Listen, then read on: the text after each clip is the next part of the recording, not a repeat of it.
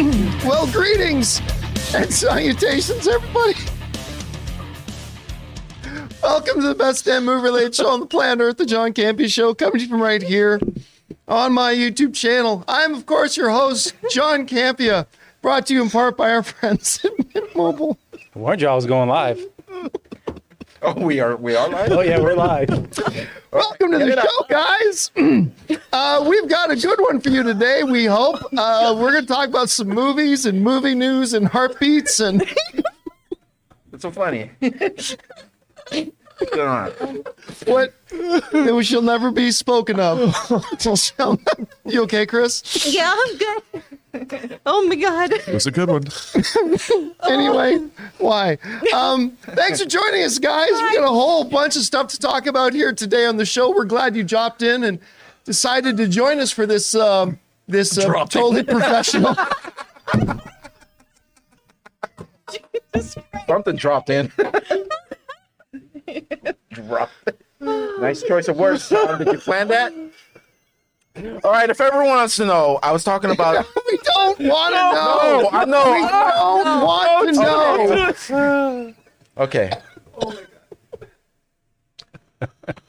Okay. Choose different Welcome words, John. to this very professional entertainment show. Why is the chat immediately like Chris farted? Why is that? If we're talking about butts, it ain't mine. Yeah. Lord. I know. Don't spread fake rumor. Yeah. We're just talking about one of my fondest memories.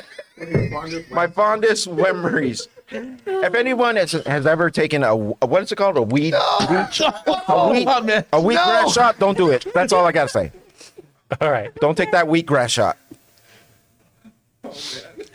Okay, we got some stuff to talk about here today. I don't know what. Hey, listen.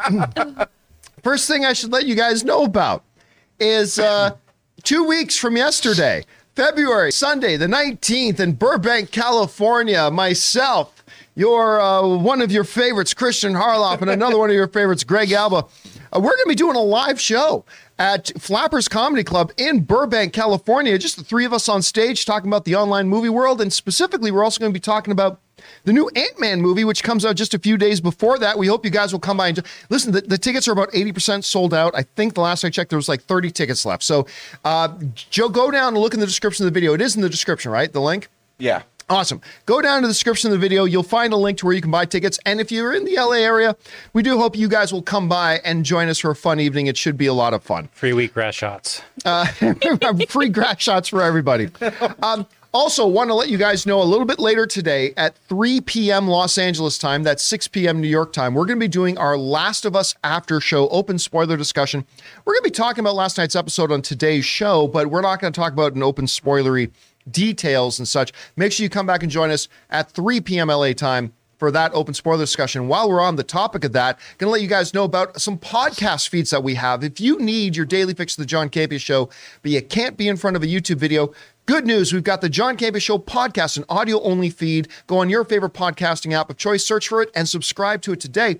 Also, we have another feed called After Show that's kind of right now just focused on Last of Us, but we're also going to be doing after shows for Mandalorian a little bit later. There's the one. So go and make sure if you're not going to be able to catch us live at 3 p.m. today and you want to listen to our discussion about Last of Us a little bit later, go and find the After Show podcast feed and subscribe to that one today. All right, guys. With that all down and out of the way, let's get into a couple of off the tops here today, shall we? And the first one we're going to talk about is this. You know, one of my favorite shows, I'd say safely, without exaggeration, one of my top 10 favorite shows ever is probably Dexter. I absolutely love that show, and I was very late to the party. A lot of my friends were already on board with it for a couple of years, and I finally got talked into trying it, and I was instantly hooked. I even really liked, a lot of people didn't like the last season. I even really liked the last season. I just didn't like the last episode. I thought that was a little bit weak. So then they came back with, what was the name of the relaunch series? Dexter? New Blood. New Blood. Yeah. Is that what it did? Okay, not like Afterbirth. Yeah, New Blood. You're right. Dexter, New Blood, or something along those lines. Watch it. And it was all right. I thought the new Dexter was okay, but it did remind me about how much I did like and enjoy the show. Well, we're going to be getting more Dexter, sort of. According to Deadline, It has been confirmed that a Dexter prequel series is coming. They wrote the following. McCarthy confirmed that a Dexter prequel is in the works, telling the title character's origin story.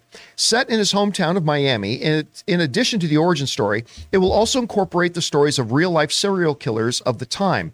The recent sequel series, Dexter New Blood, which set Showtime viewership records, is also likely to continue with a second season in the future, although I'm going to be honest with you, I'm not so interested in that. McCarthy said, additionally, the network is exploring spin-offs about the origin stories of other Dexter characters, including the Trinity Killer played by Jonathan Lithgow in the original series. So going back, telling the origin story of Dexter, I am generally not a big fan of prequel origin stories. Now, don't get me wrong. It's not that I've never come across a prequel origin story that I haven't enjoyed, but just in general, I'm also not sure I'm all that thrilled about a Dexter series without him. What's Michael's name again? Michael C. Hall. And I think that to me is Dexter, which is part of the reason why when they're talking about a Dexter New Blood, a sequel series, I'm not terribly interested in that. Listen, Showtime, Paramount Plus, which are all now merged together, they're making some big moves. As a matter of fact, another thing they just announced today, that George Clooney is partnering up with Taylor Sheridan's 101 Studios, and they're making a new show on Showtime called The Department, which is based on a very popular French series called The Bureau, I believe is what that one's called.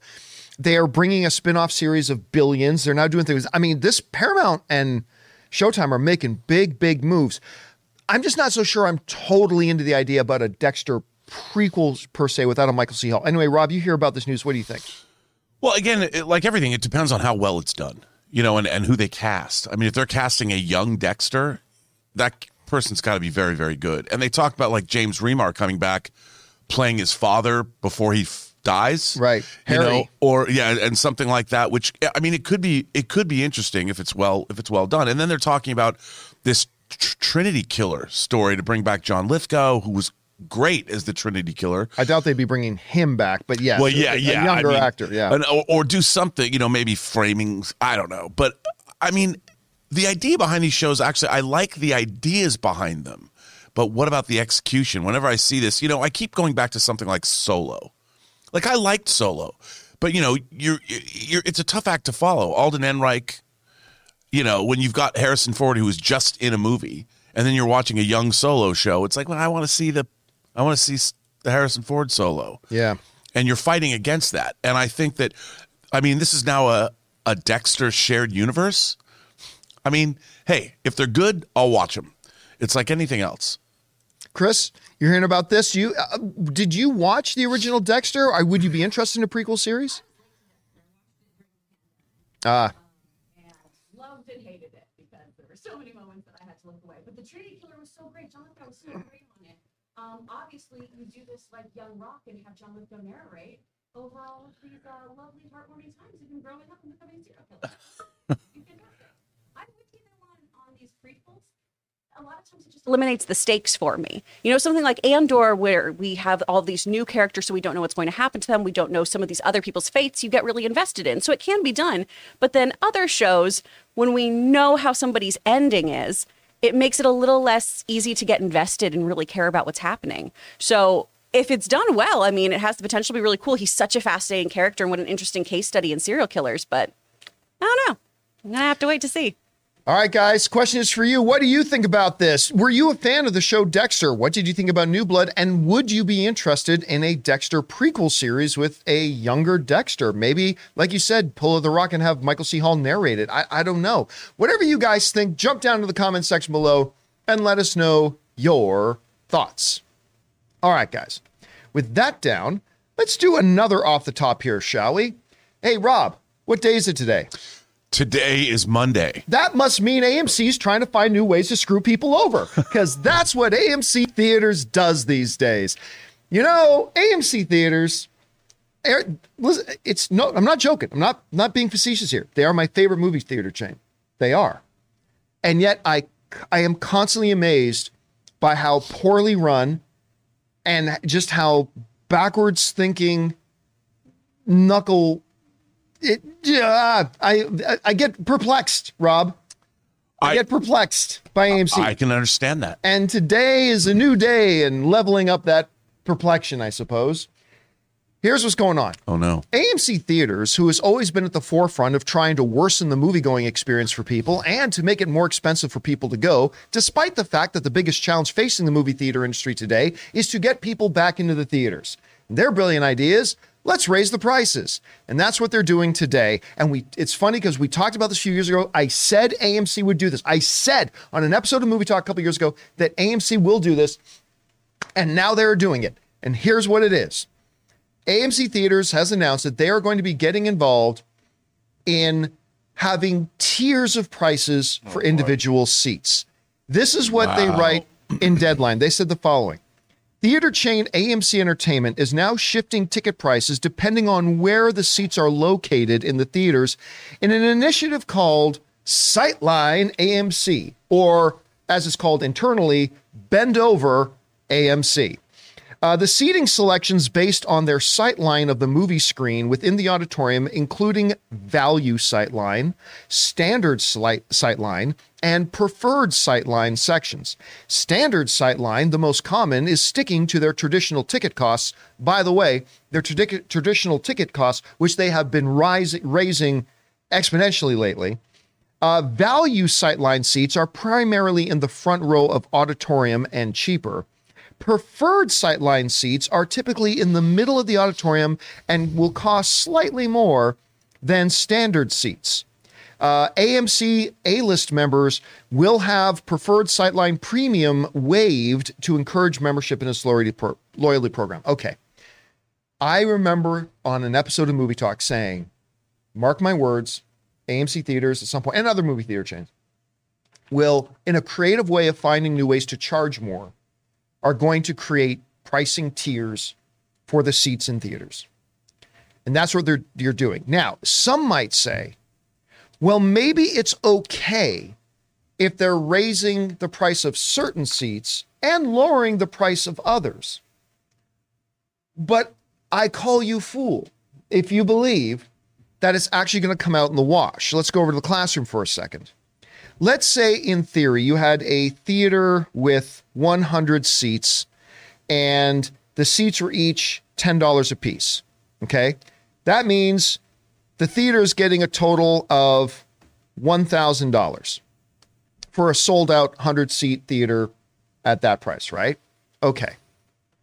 With this new tier, while they are not announcing this, I'm going to guarantee you right now this is exactly how it's going to play out. Let's take that theoretical situation of a $10 seat normal. Okay, so their standard will continue to be $10.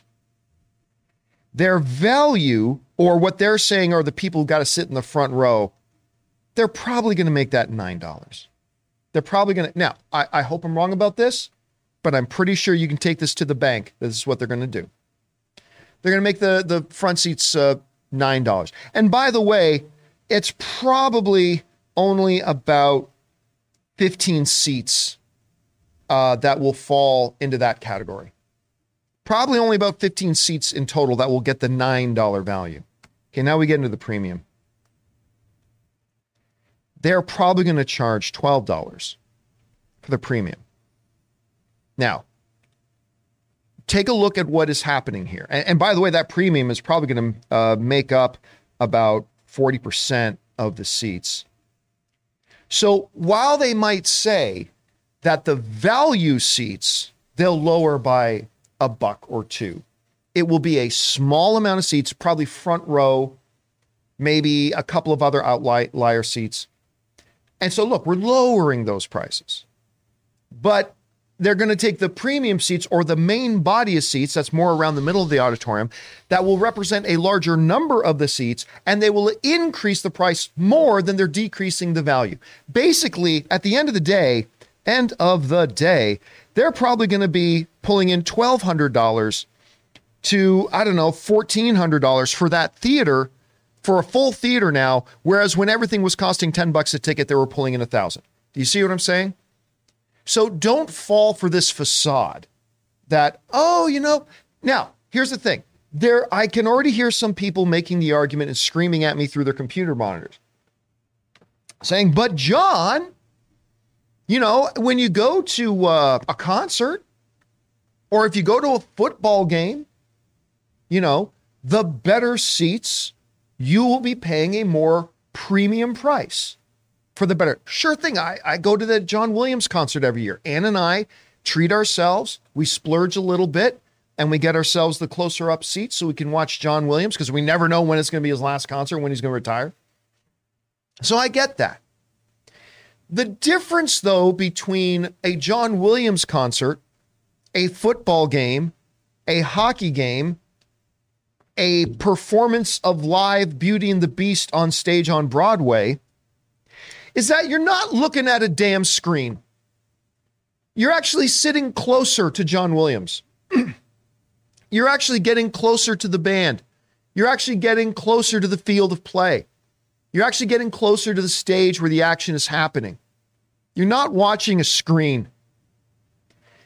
This whole value seating, standard seating, premium seating, or whatever it is they're calling it, is nothing more than another Adam Aaron buffoon scheme to once again screw over the people who go to the movies. And listen, I understand interest rates and inflation are high right now. So I get it, and I understand that when interest and inflation are going up and it's costing more for the theaters to be in business, that they got to look for a way to up the price a little bit to counteract the cost of inflation. I'm not faulting them for that. But for you to stab me in the kidney and then say, whoo, I got that mosquito, you should thank me. When you are screwing somebody over and then trying to phrase it in a way of, look at how we're proposing a new system of value for you, it is, again, another thing of the Adam Aaron reign over at AMC, which has been disastrous, and this company will be so much better when he's gone. And again, I say this as somebody who AMC is my favorite movie theater chain. I ain't hating on AMC. They're my favorite. I like them. That's the movies I go to. When I go to watch Ant-Man, I'm going to an AMC theater. They're my favorite. But being my favorite is what it makes it extra frustrating when I see this type of stuff. And it just, again, guys, it frustrates me so much. The tone deafness of this company right now in understanding that your industry, the movie theater going industry, is in peril right now.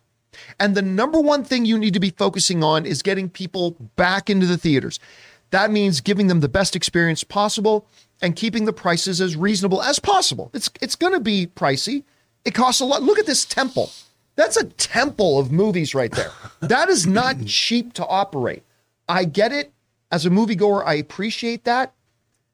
But this whole system of Adam Aaron of like, hey, there's fewer people coming. We have two options. All right, let's go back over to the classroom for just a second here. You have two options when you're facing this type of trouble, right? Option number one, make more people want to come. Okay. It's like, okay, attendance is down, so we're losing money. What do we do? Well, option number one, let's make the experience so more people want to come back to the theaters. That will make us more money.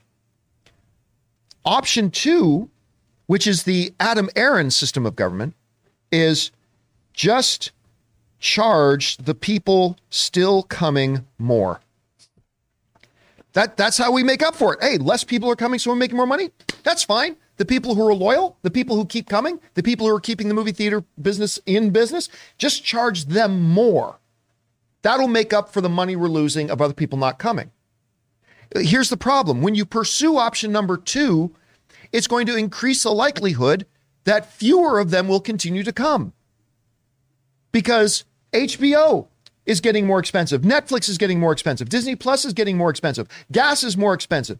Inflation is going up. All that kind of stuff. You are just making it easier for more people to come. So you create this cycle where, okay, by raising prices, we cause less people to come. Less people are coming, we make less money. Let's solve it by charging the people who are coming more, which then leads to less people coming, which leads to we're making less money. It creates this death spiral cycle. And instead of just focusing on Let's find ways to make coming to the theaters fun again. Let's find a way to get to really sell to people. This is a great night out. You're getting good value for the money. Again, I understand as inflation goes up, ticket prices need to go up. I get it. But the way in which AMC's Adam Aron has been handling this is nothing short of criminally negligent. And when the movie theater system fails, the first fingers have got to be pointed at this guy. Because unfortunately, it's a follow the leader industry. And as AMC does, don't think for a second Regal won't do it too. Don't think for a second that at some point Cinemark won't too. Alamo Drafthouse may not. They're pretty fiercely independent. But I mean, this type of stuff drives me crazy. Anyway, Chris, you hear about this? I don't know. Am I way off? Do you think maybe this isn't such a bad thing? I don't know. What do you think about it? No, I hate it. I hate it so much. I'm so cheap. So I'm going to be in those stupid little seats staring at a screen like this. It's going to be horrible. The chat nailed it. Is robbery going to feel like a good thing in a place like that? No, it's not. I like that. It's really stupid. And I think this is a really dumb thing to do to people who are, patroning your business, increasing costs like this. By the way, I just want to point out the picture that Jonathan has up right now. That is a temple of movies. That is the AMC Burbank 16. And you see that round part of the building with all the Onward posters? That was AMC Movies News's office. That was a storage closet for the AMC theater. And they gave us that part of the building, that round part of the building, that was just a big storage closet. And for several years, that is where we did AMC Movie News from. So, Jonathan, can you bring up that other AMC picture you showed before of the interior? Yes. he's got to find them. Yeah, I'll find it. Okay. I'm just confused by it because there's a picture of Uma Thurman from Super Ex-Girlfriend. Why would you use that of Uma Thurman? What a weird choice. What a flex. I don't Where? understand Oh, yeah, it. right there. I'm like, oh, yeah, Kill Bill? No, get rid of that. Super Ex-Girlfriend. I think this is a really dumb thing because also with streaming and everything, usually you increase costs, right? Because of not only running a business and everything, the cost of production and everything, but also because of, market scarcity or things like that. Are people clamoring to get to a movie theater? No, because they do have all of these other streaming options. And seeing things on a big screen is great and amazing. Dazzling images. We want to go there, but not at that cost when we're already paying for all these other streaming things where I can eat my own food at home and I can have my dog and I don't have to wear pants. AMC gets real mad about that. So, why would I go for more money? It's stupid. Rob, I mean... You giggling about me now? I was going to say, Everyone that wants was your to watch a number one movie with thing on Chris your now. job demands when you came here. I mean, That's why I want Zoom still. we get it that listen, the best movie experiences are in movie theaters. We all believe that. We all know that. And at some point, as inflation goes up, prices need to rise. But I mean, they just took, let's be honest, the seats that all of us pick when we load up the apps and we're picking our seats.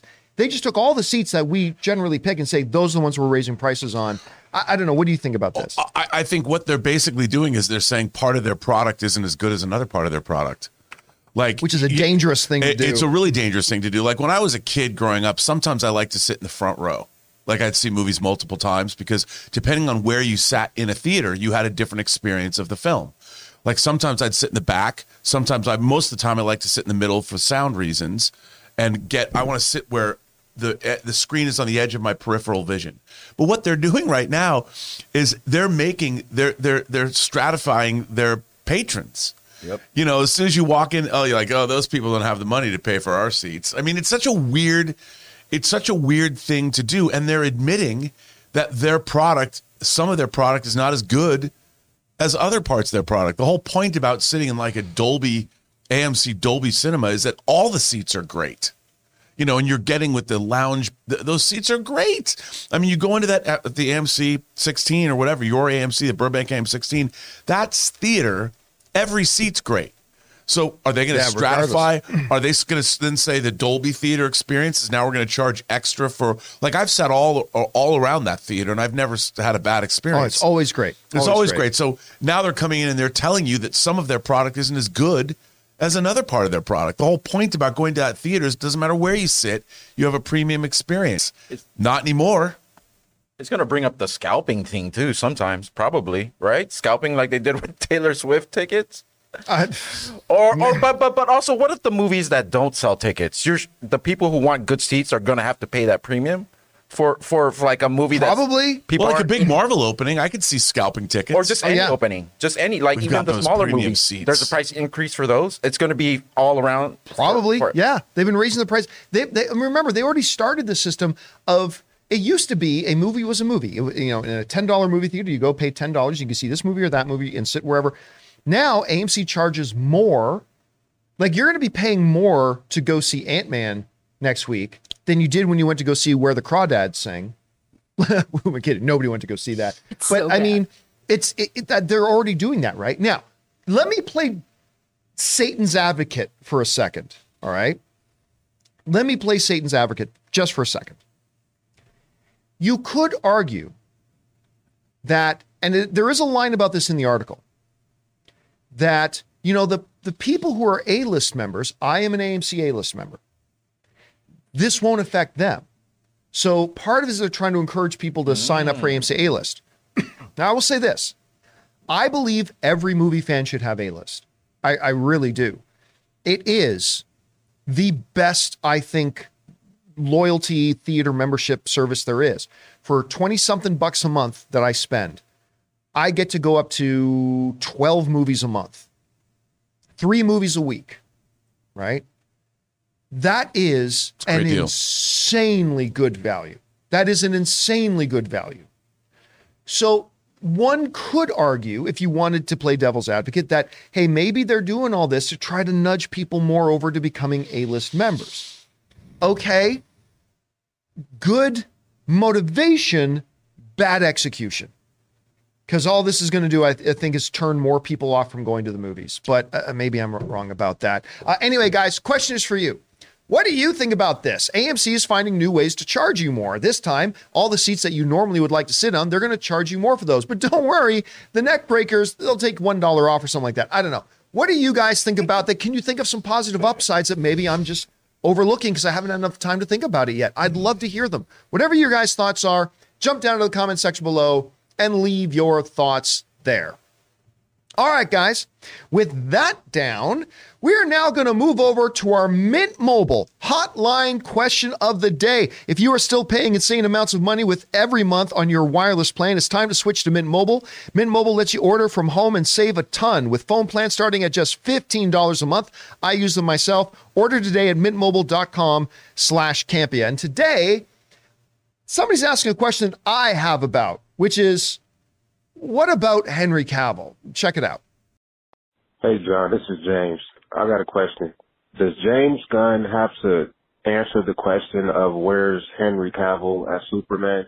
Because that's what a lot of people want. They want to know what happened, where is he at, why is it for a reboot, is the DCU being rebooted? Does he really have to answer that question, or is that just us wanting to know everything, or can he just go forward and continue doing what he's doing? I'm not knowing how to ask that question, but yeah. What do you think? James, thanks a lot for calling that in, man. And yeah, listen, we brought this up a little while ago because, again, background, I'm a huge Man of Steel fan. I love Henry Cavill Superman. He's my favorite Superman of all time. But I have been okay with the idea of him not being Superman anymore. If James Gunn needs to reset things, I'm okay with it. The needs of the many outweigh the needs of the few, or the one, as some pointy-eared guy once said. So My guy. your guy.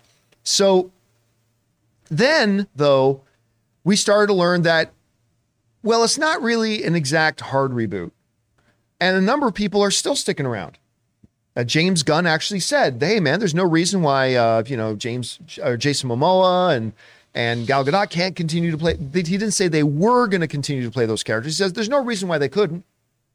Which, for me, and people like me, and maybe James, our person calling in, to go, that's interesting, because where's Henry Cavill? Where's Lando? Bonus points to anybody who gets that reference. But where's Henry Cavill? Okay, James. And everybody knows I'm a huge James Gunn guy. I love James Gunn. But okay, James. So I noticed your wife's show isn't getting touched. Notice that, James. Just saying, it's true. His wife's show isn't getting touched. So where's Henry? Okay.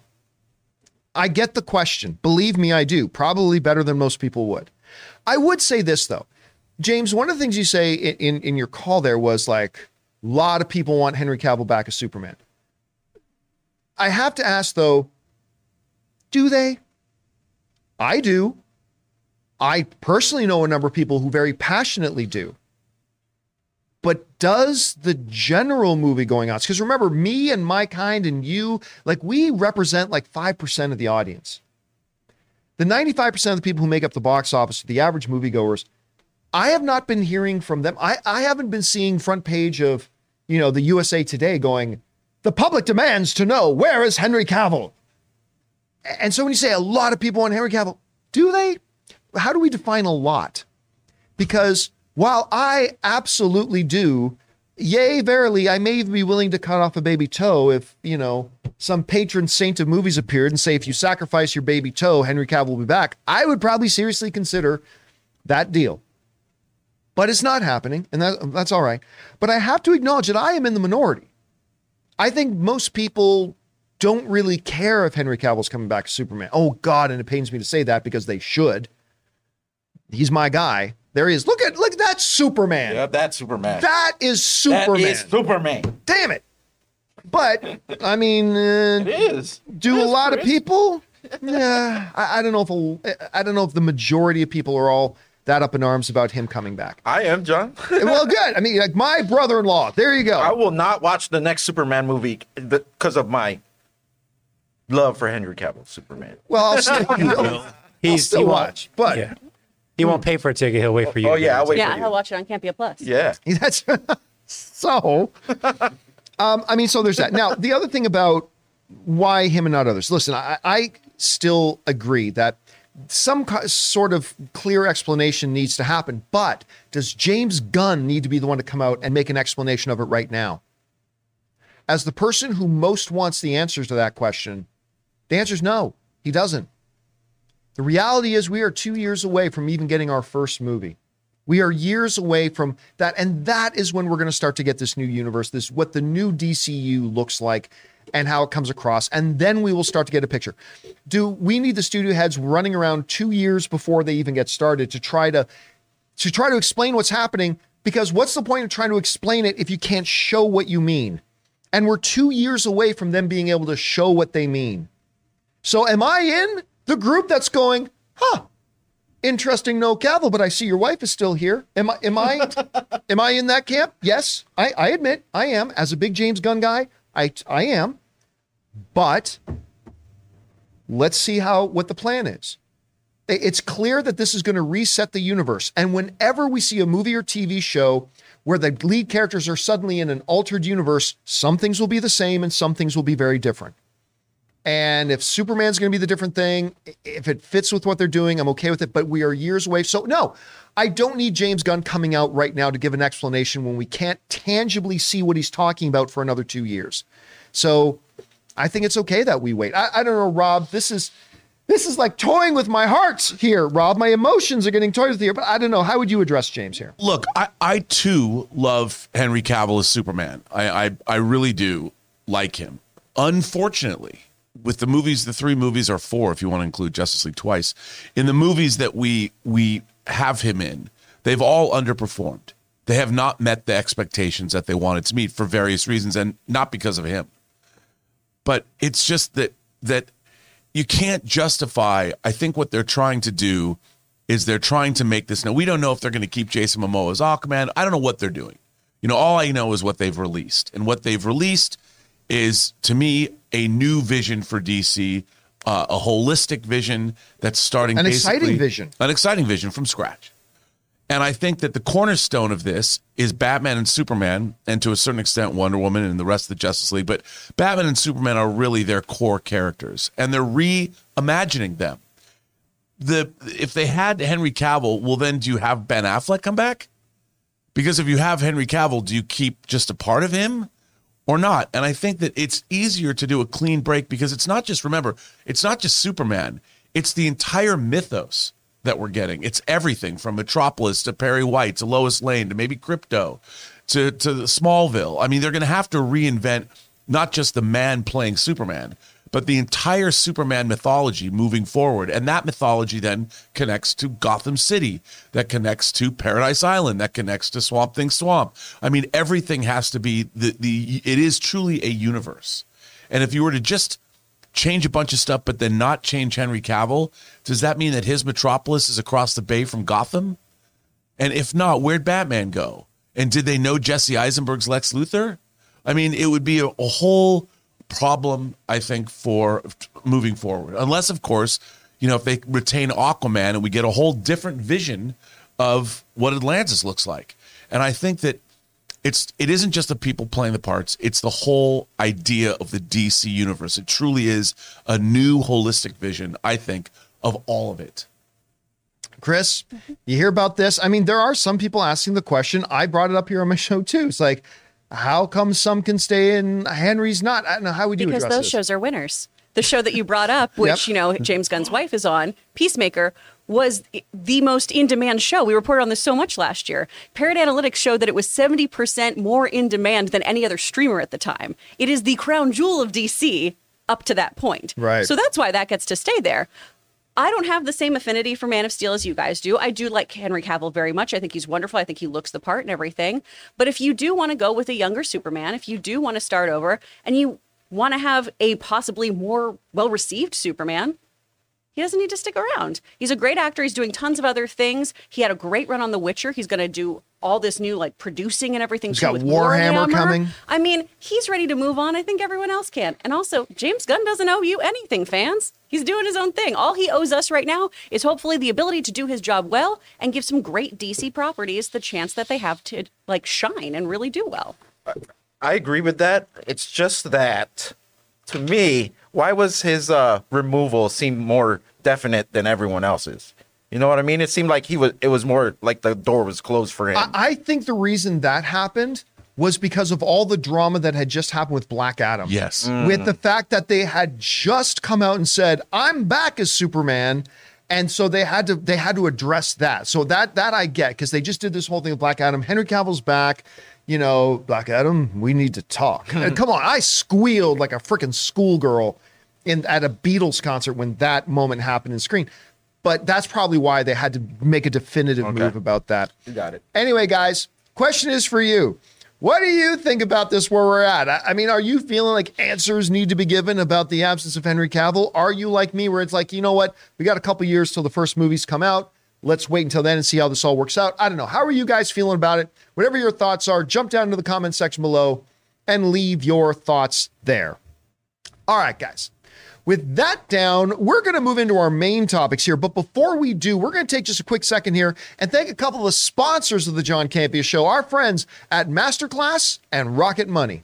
We want to thank a sponsor of this video, Masterclass. Masterclass offers classes on a wide variety of topics, all taught by world-class instructors at the very top of their fields. Each class is broken out into individual video lessons, usually around 10 minutes long. And Masterclass is completely accessible on your phone, the web, smart TV, and available via audio mode to listen to classes on the go. They have over 2,500 video lessons from over 180 of today's most brilliant minds. They're all available anytime, anywhere on iOS, Android, desktop, Apple TV, Amazon Fire TV, and Roku. Now, obviously around here on the John Campea Show, we love our movies, so why not learn filmmaking from Jodie Foster, or maybe directing from Ron Howard himself, or the great Neil Gaiman doing his masterclass on the art of storytelling. And you guys have heard me talk about my favorite masterclass, Business Strategy and Leadership by Big Papa Iger himself, Bob Iger, the new and returning CEO of Disney. So guys, I highly recommend that you check it out. Get unlimited access to every class, and as a John Campea Show listener, you get 15% off an annual membership. Just go to masterclass.com/Campea now. That's masterclass.com/Campea for 15% off Masterclass. Guys, we want to thank a sponsor of this video, Rocket Money. The average person has around 12 paid subscriptions. Think about that. If you think you're only subscribed to a handful of services, you might want to double check. With Rocket Money, you can quickly identify and cancel all of your unwanted subscriptions. Rocket Money, formerly known as Truebill, is a personal finance app that finds and cancels your unwanted subscriptions, monitor your spending, and helps you lower your bills all in one place. Rocket Money will quickly and easily identify your subscriptions for you so you can stop paying for the ones you don't want and don't even use. Simply find the subscription you don't want and press cancel, and Rocket Money will cancel it for you. No more long hold times with customer service or tedious emailing back and forth. Rocket Money makes canceling subscriptions as easy as the click of a button. My wife Ann and I moved out of Burbank 2 years ago, and one of the first things I discovered when I loaded up Rocket Money was that I was still paying for a gym membership I haven't even been to in Burbank in 2 years. So stop throwing away your money. Cancel unwanted subscriptions and manage your expenses the easy way by going to rocketmoney.com/Campea. That's rocketmoney.com/Campea. rocketmoney.com/Campea. And thank you to our friends at Masterclass and Rocket Money for sponsoring this episode of the John Campea Show. Remember, guys, when you support and try out our sponsors, you're actually supporting us. If you go down to the description of the video, you'll see links and promo codes for all of today's sponsors. And thank you again to Masterclass and Rocket Money. All right. With that down, guys, let's get into our main topics here today, shall we? And how do we select our main topics? Well, that's easy. You guys come up with our main topics. Whenever you come across a big topic, issue, or story that you guys feel we need to cover as a main topic here on the show, and you want to participate in our show, just go ahead anytime, 24/7, and go over to www.thejohncampeashow.com/contact. Once you guys get there, you'll see a form. Fill it out with your topic or question. It's absolutely free. Hit submit, and then maybe, just maybe, you might see your submission featured as a main topic here on the John Campea Show. With that down, Chris, what is our first main topic today? Our first topic comes from Vaughn. Hey guys, I loved the original White Man Can't Jump movie with Wesley Snipes and Woody Harrelson. So I guess you can understand why I hated that they're trying to remake it. Anyway, the first trailer just came out, and I'll admit, it doesn't look too bad. Did you guys see it, and what do you think? Does this have any chance of being any good? Thanks. All right, thanks a lot for sending that in. And I remember White Men Can't Jump fairly fondly. When I was a kid, you had Wesley Snipes, Woody Harrelson in there, who was hot off of, Cheers and all that kind of stuff. It was a fun little movie. I mean, I don't think it's one of the all-time classic movies like some of my friends do, but it was a good little movie. And when they announced that they were going to be doing a remake of it, I know some people are against it. You guys know my philosophy, though. Remake everything. I'm fine with it. If it's good, we've got a good new movie. And if it's bad, oh well, like any bad movie, we just let it go and we forget about it. This was an interesting one to do. Now, this is going to be a direct-to-Hulu movie, so this is going to go straight to streaming. Couple of points of concern here. It's being directed by, I've only ever read his name, I've never heard it said. So I hope I'm not mispronouncing this. Kalmatic is the guy who's directing the film. Now, he has directed one other feature film called another remake, House Party.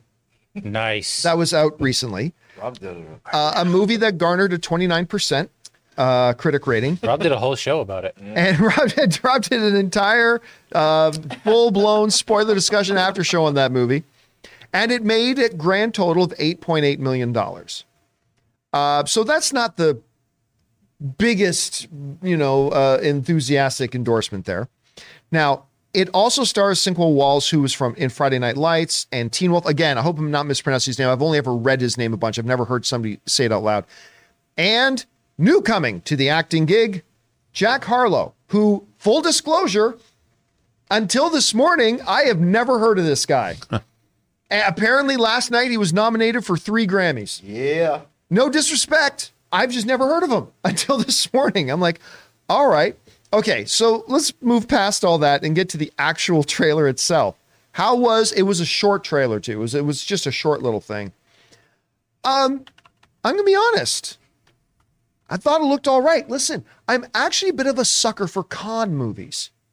Whether you're talking about the old Paul Newman, Color of Money, the movies about The Sting. The Sting, heist and con movies. Love them. I have a bit of an affinity for them, right? And that's really what the best comparison about White Man Can't Jump, it really is to something like Color of Money. and the sting and stuff like that. And, you know, and when they were having their little debate about, I'm the P.T. Anderson of psychological warfare. Who's P.T. Anderson? Greatest living director. Spike Lee is the greatest living. I mean, I actually, as a film fan, I kind of dug that little interaction. I thought that was kind of neat. Look, I have no idea if this Jack Harlow dude can act worth dick. I have no idea. I'm going to guess not, but hey, listen, we've been surprised before, right? Maybe he can, but at least, so I don't have a lot of hope for this when you look at who the director is. And I never watched Teen Wolf, and I didn't watch the TV series of Friday Night Lights. Saw the movie, didn't watch the TV show. So I don't really know much about Walls' ability and his talent. So do I think this movie's going to be any good?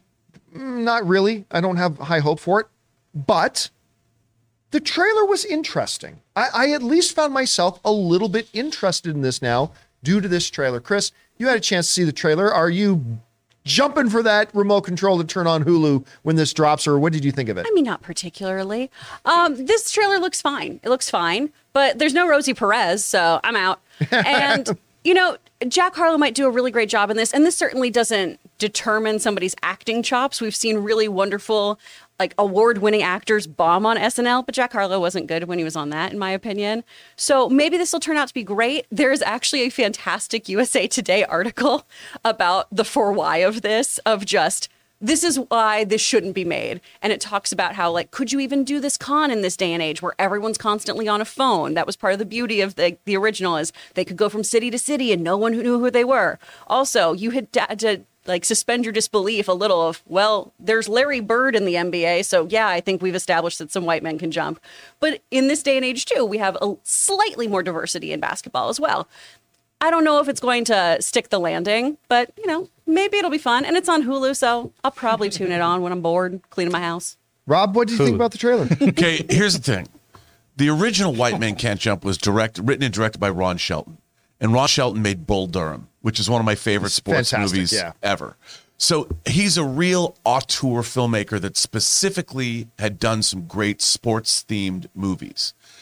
And he had something to say. I really liked the original White Men Can't Jump. I thought it was a great film. It had a lot of insight. It was really funny. And it was made by an auteur. Now, it's easy. I think everything now, like you said, hey, remake everything. The problem that I have is that why? You know, other than reinvigorating an IP, does this director, did he write and direct the script? Did he have something interesting to say? Is he going to offer some more insight into all of this, in this world? I want to know that there's something about, and I'll tell you, while as a film fan, I kind of like that exchange between, I didn't believe it's coming from these dudes. You know, these guys are out there. Give me something about sports. You know, I would.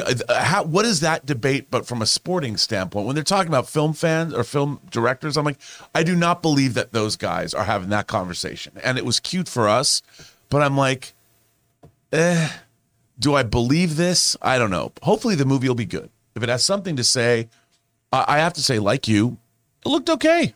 You know, the movie looked okay. I like them as leads, but is it really going to be something that we need? What is my audience takeaway? What when I see this movie, what insights am I going to gain into the human experience? Who cares? They just want to know they just want to try to entertain you. Can you walk out entertained?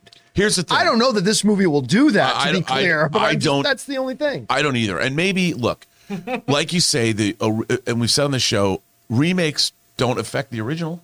And maybe somebody will see this, they'll be led back to, I think the original came out in 92. We've talked about this. Studies have shown that when a remake comes out, interest in the original film spikes. It's actually really good for the original films when they get remade. And, you know, I've always believed that, you know, and I think that's a good thing because I like that film. And hopefully it's good. You know, my new attitude in 2023 is, my de facto position, which it's always been this way, but I've slid into the dark side. I just want to believe that everything is good. You know, until I see it and it tells me it's not good, I'm just going to assume everything is good now and be excited for just it. Believe. I'm going to believe. Until we see it and it's proved otherwise. Yeah, if it's proved otherwise, then I'm the first person to say this sucked. But I want to believe until I've seen it and I know it sucks. Hey, it could be the greatest movie ever made. Hey. All right. With that said, guys, question is for you. What did you think about the new little teaser for White Men Can't Jump? I'm full honesty here. I don't have a lot of hopes for it when I look at everything going on behind the camera for it and whatever, but I got to admit the teaser I thought wasn't bad. What did you guys think? Whatever you think, jump down to the comment section below and let us know your thoughts. All right. With that down, let's move on now to main topic number 2. Chris, what is our second main topic today? Our second topic comes from Film Zone. With video game shows like Last of Us and movies like Sonic and the upcoming Super Mario movie, looks like video games are a hit in Hollywood. Legendary Pictures have taken notice and now say a second Detective Pikachu is in the works. Not gonna lie, I wish they made a more classic Pokemon movie with Pokemon battles over another spin-off film, but I guess I'll take it over nothing. All right, thanks a lot for sending that in.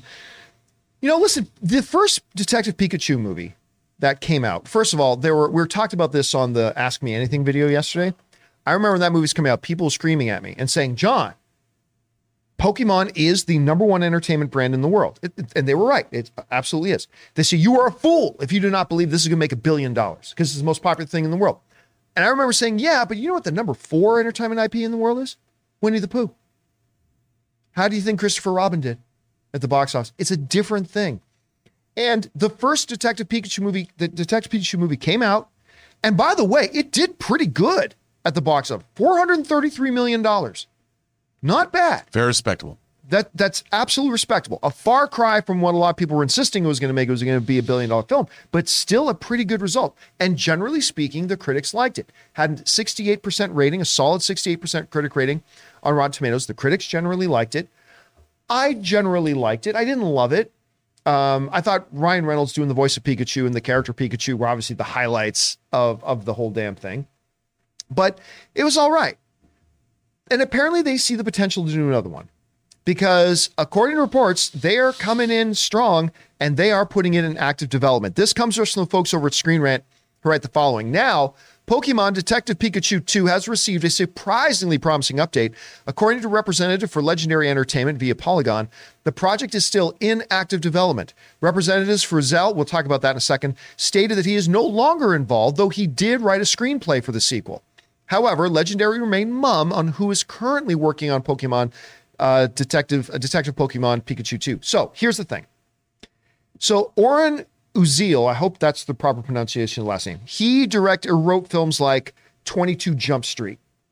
And he wrote the screenplay for the surprisingly good Sandra Bullock, Magic Mike, Channing Tatum, The Lost City. That one was surprisingly good. He also wrote the most recent not so great Mortal Kombat movie, but he didn't actually write the screenplay for that. He just wrote the story and then the screenplay was written by somebody else. So he's already written a screenplay for Detective Pikachu 2, but is now no longer attached. So they're probably going to use his screenplay as a base and work off that. Do I think they should do a second one? Yeah. As somebody who didn't love the first one, I thought there was enough potential there. They created a pretty magical world. Imagining this city, this kind of advanced city where humans and Pokemon all live together. It definitely had a degree of charm to it. You bring in Ryan Reynolds. His voice as Pikachu was fantastic. So I am down for this. I would like to see them do another one, and hopefully they can improve upon the first one. Anyway, Rob, you hear about this. Are you surprised that it sounds like they're moving ahead with another Pikachu? And do you think it's the right idea? No, because, by all accounts, this movie should have been terrible. Like, I have to say, even I enjoyed this movie. I liked seeing that, it kind of had that Roger Rabbit world coexisting with humans and Gotta Catch 'Em All, all the Pokemon and all that stuff. I thought it was really an interesting approach. It was fun. And there was some pretty clever stuff in the movie. And it really depends, obviously, on how much it cost. What is the return on investment? And if they can keep the budget down and they know that they're building whatever the sequel is going to be, they can probably assume that if they get Ryan Reynolds back and it's at least as good as the first film, making a little less than $500 million is not a bad proposition, depending on how much it costs. So I am not surprised that this movie is getting made at all. And I hope it's good. Chris, you and I have never talked about Detective Pikachu, I don't believe. What did you think about it? Damn shame, because I love this movie. Oh, okay, good. So I'm assuming you'd be all for them doing another one. Oh my gosh. Well, to Rob's point too, they made this for 150 million and it made 433. So they got a return on this. It did well. It was critically acclaimed. Well, critically acclaimed, I guess, is a jump, but it was well received. It was well received. It did well in the box office. I love Pokemon, and if there's something that my husband loves more than Helen Mirren, it's Pokemon. He loves Pokemon so much, and so we saw this a couple times in theaters. But it's a really cute movie. I think the animation in this too is so wonderful. All the designs on them were so great. And if you were a 90s kid, seeing these little creatures brought to life in this way was so freaking cool. Yep. They're just so cute. I'm all for a new one. The only thing that I was slightly disappointed in at the beginning was, for a while, people were trying to get Danny DeVito to be the voice of Detective Pikachu. There was a whole thing. I remember that. It was great, but Ryan did an excellent job. Pika Pika. I remember after that. What was the name of the? I'm prepared to be impressed if I'm right about this. Okay. The Snorlax. Snorlax. Is that right? Yeah, that's right. Okay, that is, Ray is the living representation of the Snorlax. But aside from that, I remember in Burbank, right beside the AMC Burbank 16, there's a big Japanese candy store, right beside the AMC Burbank 16 down that little alleyway. And in it, they had this 6-foot something giant plush Snorlax that I remember Anne wanted desperately to buy. I'm like, honey, where are you going to put that? Just tell me where you're going to put it, and we can have the discussion about bringing it into the house. Wherever she wants. I mean, that was the problem. She was not able to come up with an actual logical place in her mind to put it, so we didn't get it. But yeah, hey, got to get them all. Guys, question is for you. What do you think about this? What did you think about the original Detective Pikachu? And do you think there was enough there to do a second one? Maybe you think a second one's a waste of time. Maybe you think it's a brilliant idea. Whatever you guys think, jump down to the comment section below and let us know your thoughts. All right, guys.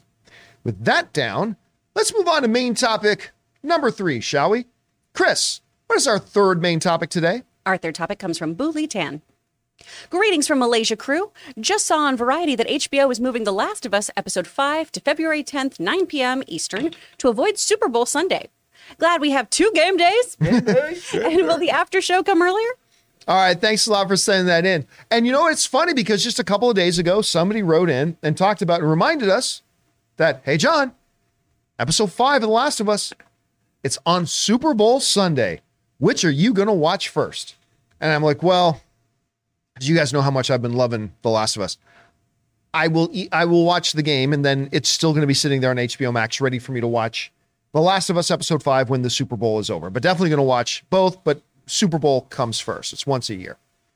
Well, apparently that is a problem I don't need to worry about because the people at HBO apparently have a lot of wisdom, and they decided to take episode 5 and move it off of Super Bowl Sunday, sort of. It kind of is and it kind of isn't. This comes to us from the folks over at IndieWire who write the following. The Last of Us will premiere its 5th episode early on HBO Max and on demand on Friday, February the 10th at 9 p.m. Eastern Time. That's 6 p.m. for us in Los Angeles, 2 days before its broadcast premiere.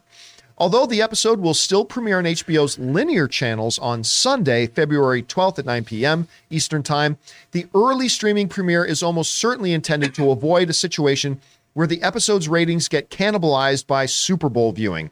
The annual sporting event is typically one of the highest rated broadcasts each year, with last year seeing 112.3 million viewers on NBC and streaming, or 10 times what Game of Thrones would get. Anyway, this year's game sees the Philadelphia Eagles and Kansas City Chiefs compete, and Rihanna just happens to be headlining the iconic halftime show. Woo-hoo. If you're HBO, this is the common sense thing to do. Now, they're kind of playing it both ways. If you are still one of those people like my grandparents, I suppose, who watch HBO on its linear cable television thing, that is when Last of Us episode 5 will still air on this Sunday. But if you watch it on HBO Max, the streaming service, that will drop early on the Friday. So I will be watching it on Friday. Very excited to watch it on Friday. Hell of a UFC coming up on Saturday too, but that's another thing for another time. So that I'm definitely going to do that. Now, as far as the after show goes, we will not wait 3 days to do an after show of Last of Us episode 5 on Monday. So what will happen is I will do a solo Last of Us open spoiler discussion for episode 5, either on the Saturday or on the probably Saturday. I won't want to do it on Super Bowl Sunday. So on Saturday, I will be doing the after show solo for episode 5. So that's how we're going to work that out. Anyway, Chris, I mean, listen, it's not good. I think everybody knows it's not good business to put up your programming against the Super Bowl. Yeah. Was this the right move for them to move the debut of it to Friday? I think so. I think it makes sense. I'm not a sports person and I watch the Super Bowl every year. It's for the commercials and the halftime show, but I'm still there making wings. I think this makes sense. I also love, though, that last night was the Grammys and they were like, that's fine. We're not concerned. Yeah. And they kept it on Sunday. I think this is the right move, though. HBO themselves, I'm sure they've got ads running too during the Super Bowl, if I'm not mistaken. Oh, I'm sure they will. I mean, they're betting on people tuning into that instead of their own programming. So it makes sense to me. Rob, what do you think? Was it the right move to move it? I think absolutely. Why not? It's one of their most successful shows airing now. Give people a chance to watch it for. I know I'm going to do that. I'm one of those guys that's sitting there at 5:59, waiting for Last of Us to hit. And I did last night, so to get it earlier, I think is great. And obviously they don't want to. The problem is then in their analytics in 6 months, if someone's looking at their analytics for whatever reason, there's going to be a dip, in episode 5, which they're going to have to explain somewhere down the line. So what they're trying to do is to avoid that, so the analytics stay the same, because all that information is necessary. So I can understand. I think it's a smart move, and at least it shows that someone's thinking. Someone over there at HBO is going, maybe we should do this on our biggest show. So somebody doesn't go, well, why did the ratings dip for episode 5? Is it not as popular? No, it's Super Bowl. So now they have a way to alleviate that problem, which I think is good. And the nice thing too, this is one of the advantages of being a streaming service. With traditional broadcast television, you got to worry about lineups, and you got to worry about schedule, and you got to worry about all, because if you move this thing here, then you're bumping something else out of the time slot and blah, blah. Online, streamer, just drop it wherever you want. It doesn't matter. It's just, when do you make it available? It's like YouTube videos dropping. It doesn't really matter. So they're taking advantage of that. Guys, question is, what do you think? Do you think they should have gone, screw the Super Bowl, go head to head with it? Or was it the right move to move it out to the Friday? Whatever you guys think, jump down to the comment section below and let us know your thoughts. All right, guys.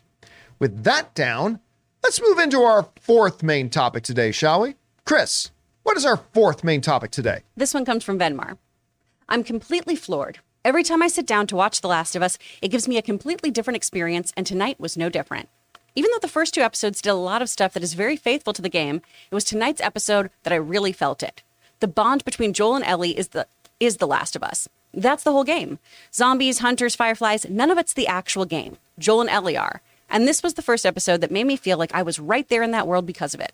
What did you guys think? All right, Venmar, thanks a lot for saying that in. And just a quick reminder, we are not going to talk spoilers on Last of Us episode last night, but we will talk about it in some generalities here. If you want to hear us talk in a full, open, spoiler-filled environment, again, come back and join us later today on the channel at 3 p.m. Los Angeles time. That's 6 p.m. Eastern time for our Last of Us open spoiler discussion. Once again, that will be at 3 p.m. We hope to see you there. That said, The Last of Us episode 4 had a very daunting task in front of it, because it was coming off of one of the arguably greatest episodes of television I've seen in years, with episode 3, what I call the Ron Swanson episode. It was, and don't lie, I saw a lot of YouTube videos this week, man, of Ron Swanson preparing for the apocalypse in Last of Us, and doing a bunch of clips from Parks and Rec about how he was clearly preparing for the apocalypse coming in Last of Us anyway. So it already had a very, very tall order. And what Venmar just said, who was it? Venmar. What Venmar just said is absolutely 100% exactly what I was thinking when I was watching it. Last week in episode 3, when the story was on Joel and Ellie, you started to see the beginning of them even figuring out what their relationship is, right? not a lot of endearment, but they were starting to lay that foundation. I mentioned that in our open spoiler discussion, that was part of it. But this is why I think that while this is not the best episode of the season so far, why I believe this was the most important episode of the season so far is because of exactly what Venmar just said. This was the episode that we started to see Joel and Ellie and that relationship and that bond and the dynamic. And you see the beginnings of affection growing between them. And you're absolutely right. At the heart of it, that's what The Last of Us is, at least the first game. That's what it is. The clickers, the hunters, Fedra, cordyceps virus, all these things are context and background. Really, it's a story about a pseudo father and daughter. And if The Last of Us is going to work to that next level, like beyond just, cool, it's another Walking Dead show, another apocalypse, or zombies and clickers and all this kind of stuff out there. If this show is truly going to work on like an Emmy level, this is a show we're going to be talking about for years and years and years, then it becomes absolutely essential that we buy into Bella Ramsey and Pedro Pascal and their on-screen chemistry and their dynamic, and we've got to buy in to Joel and Ellie. We've bought into Joel easily in the first couple of episodes. I think we have easily bought into Ellie, easily. But can these two create an on-screen chemistry that has us buying into Joel and Ellie as this pseudo father and daughter relationship that becomes incredibly emotionally grounding and becomes the fuel, if you will, of the engine that moves this whole story along? And I think last night was the episode that we got to sit up and go, damn, they did it. Damn, they did it. I love everything about that episode, just when it's the two of them talking, whether it was in a lighthearted moment, a dead serious moment, whichever it was, I was buying into, you could almost physically see the bonds between them connecting. And I absolutely adored it. And again, and then they set up a world. I mean, they changed it a little bit. By the way, this scene is right out of the video game. Like it's a word for word move over from the video game into the show, which was pretty freaking awesome. I love that. But they changed something, like it's not Pittsburgh anymore. Now it's Kansas. And they're taking characters like NPCs and making them more fleshed out, which is what you got to do in adaptation. By the way, the guy who did the original game's voice of Tommy, Joel's brother, he actually has a pretty significant role in the series now that we see. Anyway, not the best episode of the season so far. That was episode 3. But I think fundamentally the most important one we've had, because it showed us that the most key element of this show working, they got it. They got it. And because of that, I think it's the most important episode we've had so far. Anyway, Rob, you had a chance to check out the episode. What did you feel about it? Well, I felt just like you did. I mean, I really liked they spent time. It wasn't rushed. Yeah. You know, and we got to see them deal with multiple subject matter, and Joel could speak with Ellie, and they really were getting to know one another, and you could see that this kind of bond is the show. Like you said, it is what The Last of Us is. And I also felt like, even though again, it shows how this episode is enriching the TV show, because the gameplay of this was a lot of it. There's the people you're fighting. Okay, they're rando human villains, you know, bad people. Now there's this really interesting dynamic going on where, you know, Melanie Linsky's character is like a new character. Like, that's interesting. And suddenly they're giving us the game and what people know. But with all of these episodes, including this episode, the adaptation is giving us more. And I'm there for it. I'm like, wow, this is really interesting. So if you've played the game and it's something you know back and forth, watching this show, I have to believe, because I haven't heard from that many gamers, but it's got to be enriching the experience. Like there's two different Last of Us now. There's the series and there's the game, and both, they sort of complement each other in a way. And I think that's really neat. And it shows how much time Druckmann and Craig Mazin, because again, Mazin wrote this episode, have spent developing the show. And I really feel that this show has been very carefully constructed and beautifully written. Chris, you had a chance to see the episode last. By the way, I mean, without giving away spoilers or whatever, I'm like, who is? Oh my God, that's the girl from the Savage From Yellow Jackets? Yellow Jackets. That's the girl from Melanie Yellow Lynskey. Jackets. And from which suddenly took it a whole Peter new Jackson's level. Heavenly Creatures. Anyway, what did you think about last night's episode? Oh, it was great. And I really think that dynamic is what's so important. And to Rob's point, too, when you are playing the game, you play so often as these characters. And that's one of the things that helps ingratiate them to you because you experience everything as them, right? You're the one giving them agency. This is all happening to you in a way so that it makes you really, really care about these folks. So you have to do a little bit more when it comes to this kind of narrative to really make sure that your audience connects with people. And they do such a good job. I was so proud of myself. I synced up with what she was saying in the car too, because it's one of my favorite parts in the game. I love that whole bit. And I was so excited. We talked about it last week in our open spoiler discussion. A thing that I was hoping they would bring in came true. I'm really excited to talk about this on the spoiler section. It's going to be fun. Oh, it's going to be a lot of fun talking about this. And by the way, we knew going into The Last of Us what Pedro Pascal brings to the table, right? We already know he's a world-class actor. That we already know. And by the way, if you didn't see him on Saturday Night Live this weekend, he was pretty great on Saturday Night Live. It's a me, Mario. You should check that out. I knew Bella Ramsey just from watching her on Game of Thrones. I knew she was good. She is showing me things I didn't know she was capable of.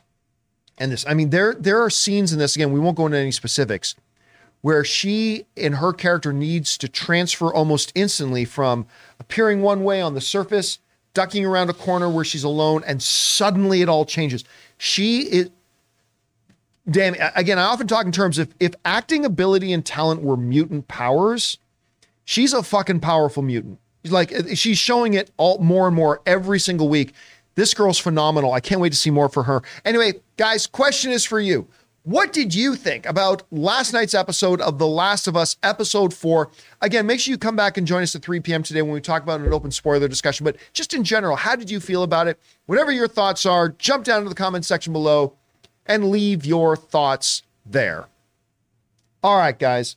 With all that down, we are now going to move over and start taking some live questions from you guys. We are opening up the super chats. If you guys have a question you'd like to ask, go ahead and start firing them now. Please, guys, do not ask spoiler questions regarding The Last of Us, all right? Please don't do that. Save that for the 3 p.m. show a little bit later today. Now, before we get to those, though, guys, we want to thank a couple more sponsors of today's episode of the John Campea Show, our friends over at DraftKings, and, of course, my mobile service provider, Mint Mobile. Guys, we want to take a second to thank a sponsor of this video, DraftKings. Are you ready for the biggest Sunday in sports? DraftKings Sportsbook, an official sports betting partner of Super Bowl 57, has all the Super Bowl action you need. New customers can bet just $5 and get $200 in bonus bets instantly. Plus, all customers can get in on the Super Bowl 57 excitement with DraftKings Happy Hour Super Boosts. Check the DraftKings Sportsbook app every day between 6 p.m. and 9 p.m. Eastern Standard Time to see what prop bet will be boosted. Going into Super Bowl 57, I think you got to look at the Philadelphia Eagles as taking home the big prize. Keep your eye on Jalen Hurts. He's going to be the difference maker in the game. So guys, download the DraftKings Sportsbook app and use the code Campea. New customers can bet $5 on Super Bowl 57 and get $200 in bonus bets instantly. Only at DraftKings Sportsbook with the code Campea. Minimum age and eligibility restrictions apply. See show notes for details.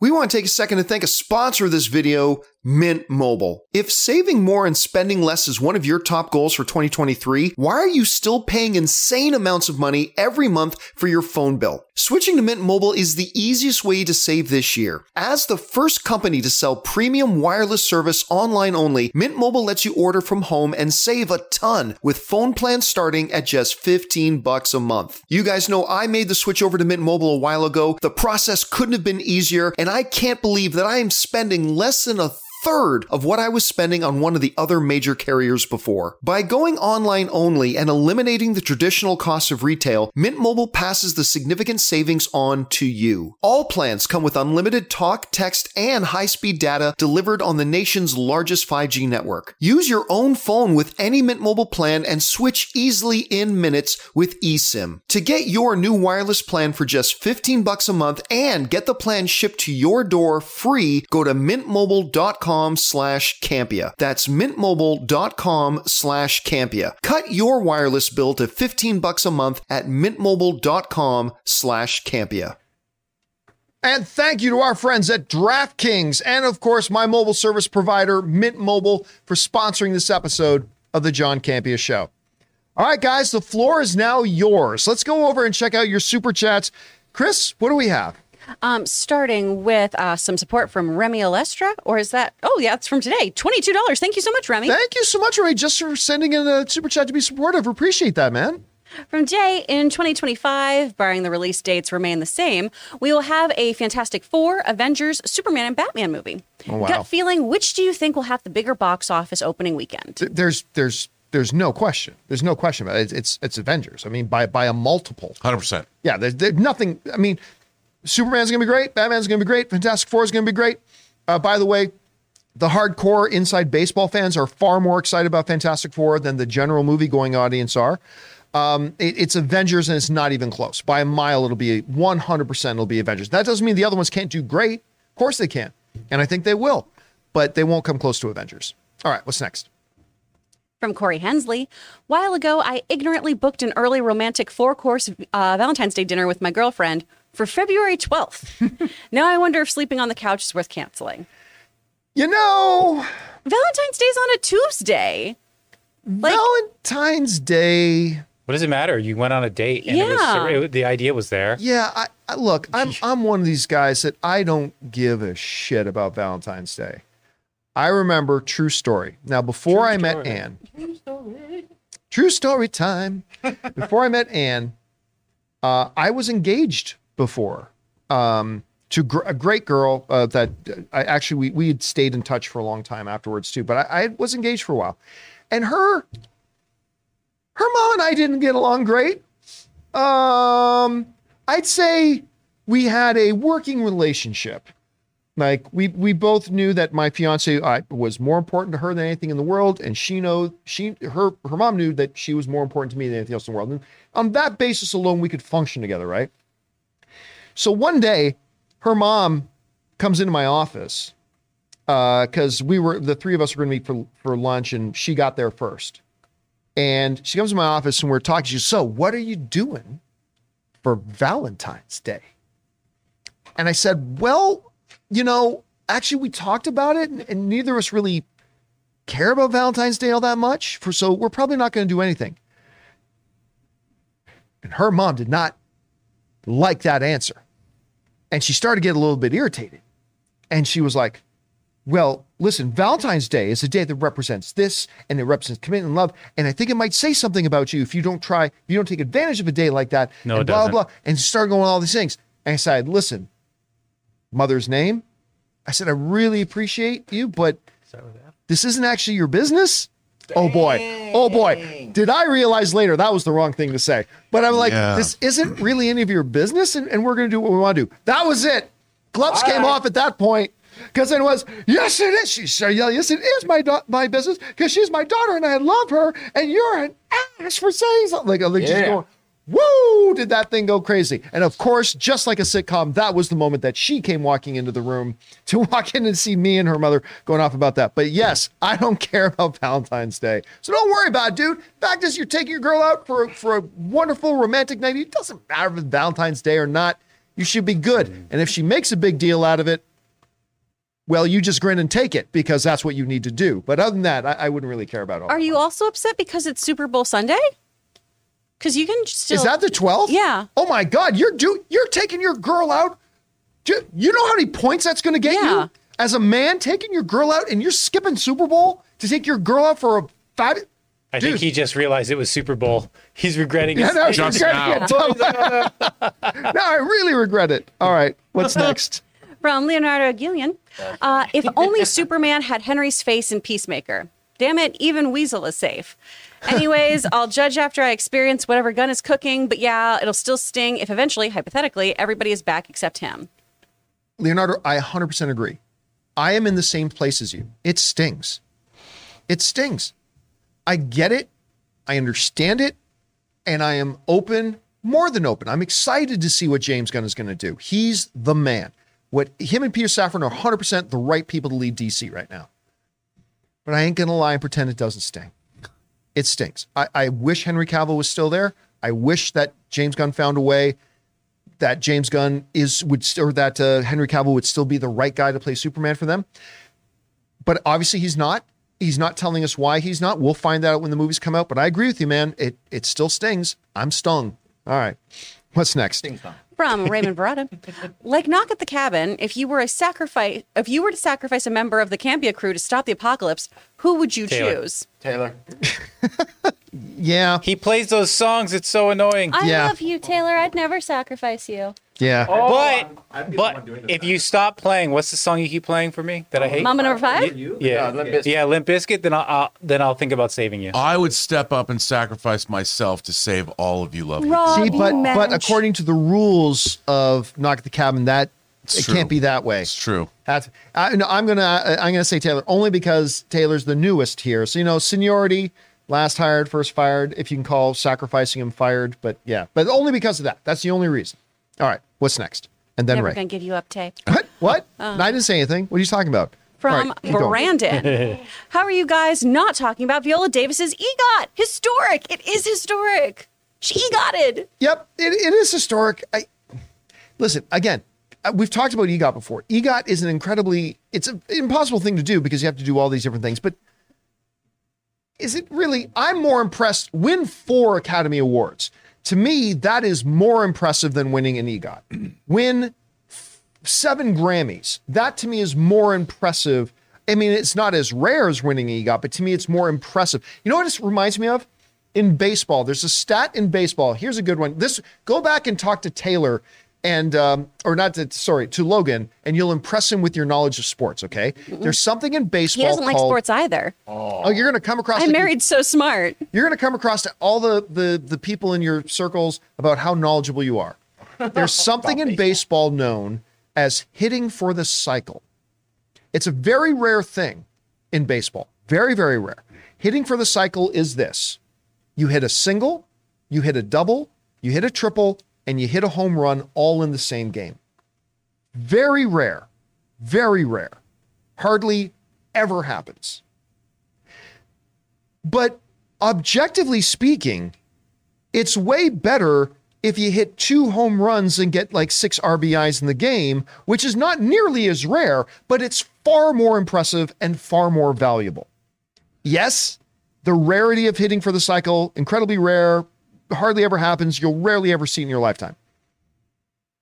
But I'd rather have somebody hit 2 or 3 home runs in a game just straight up because that'll help my team a lot more. But I would say this. I mean, Viola Davis, she can tackle a diversity of roles, and I think She can do that this anything. just makes her cooler. I mean, she's just cooler. It's just one of those extra added facts like, hey, by the way, did you know she EGOTed? It just makes her cooler. But you see, there are people out there who are not as noteworthy that they win an EGOT, then you go, oh, well, hey, and it puts a little more respect on their name. Like Viola Davis needs more respect on. I mean, she's Viola Davis. But it does make her cooler. It does. It adds an extra little thing on her resume. She's already a goddess. I Looks mean, nice does on it the really mantle. do anything that much? Looks nice over the fireplace. EGOT. Now, of course, if you watched 30 Rock, EGOT may be a more important thing to you, but it is what it is. All right, what's next?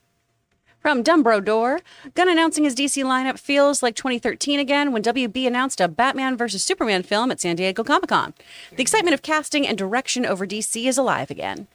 I'll tell you what, there is a small vocal group that is very anti anything that's going on, right? Anything that isn't just continuing on with the failing direction that it was all going in before is not going to make them happy. So it doesn't matter.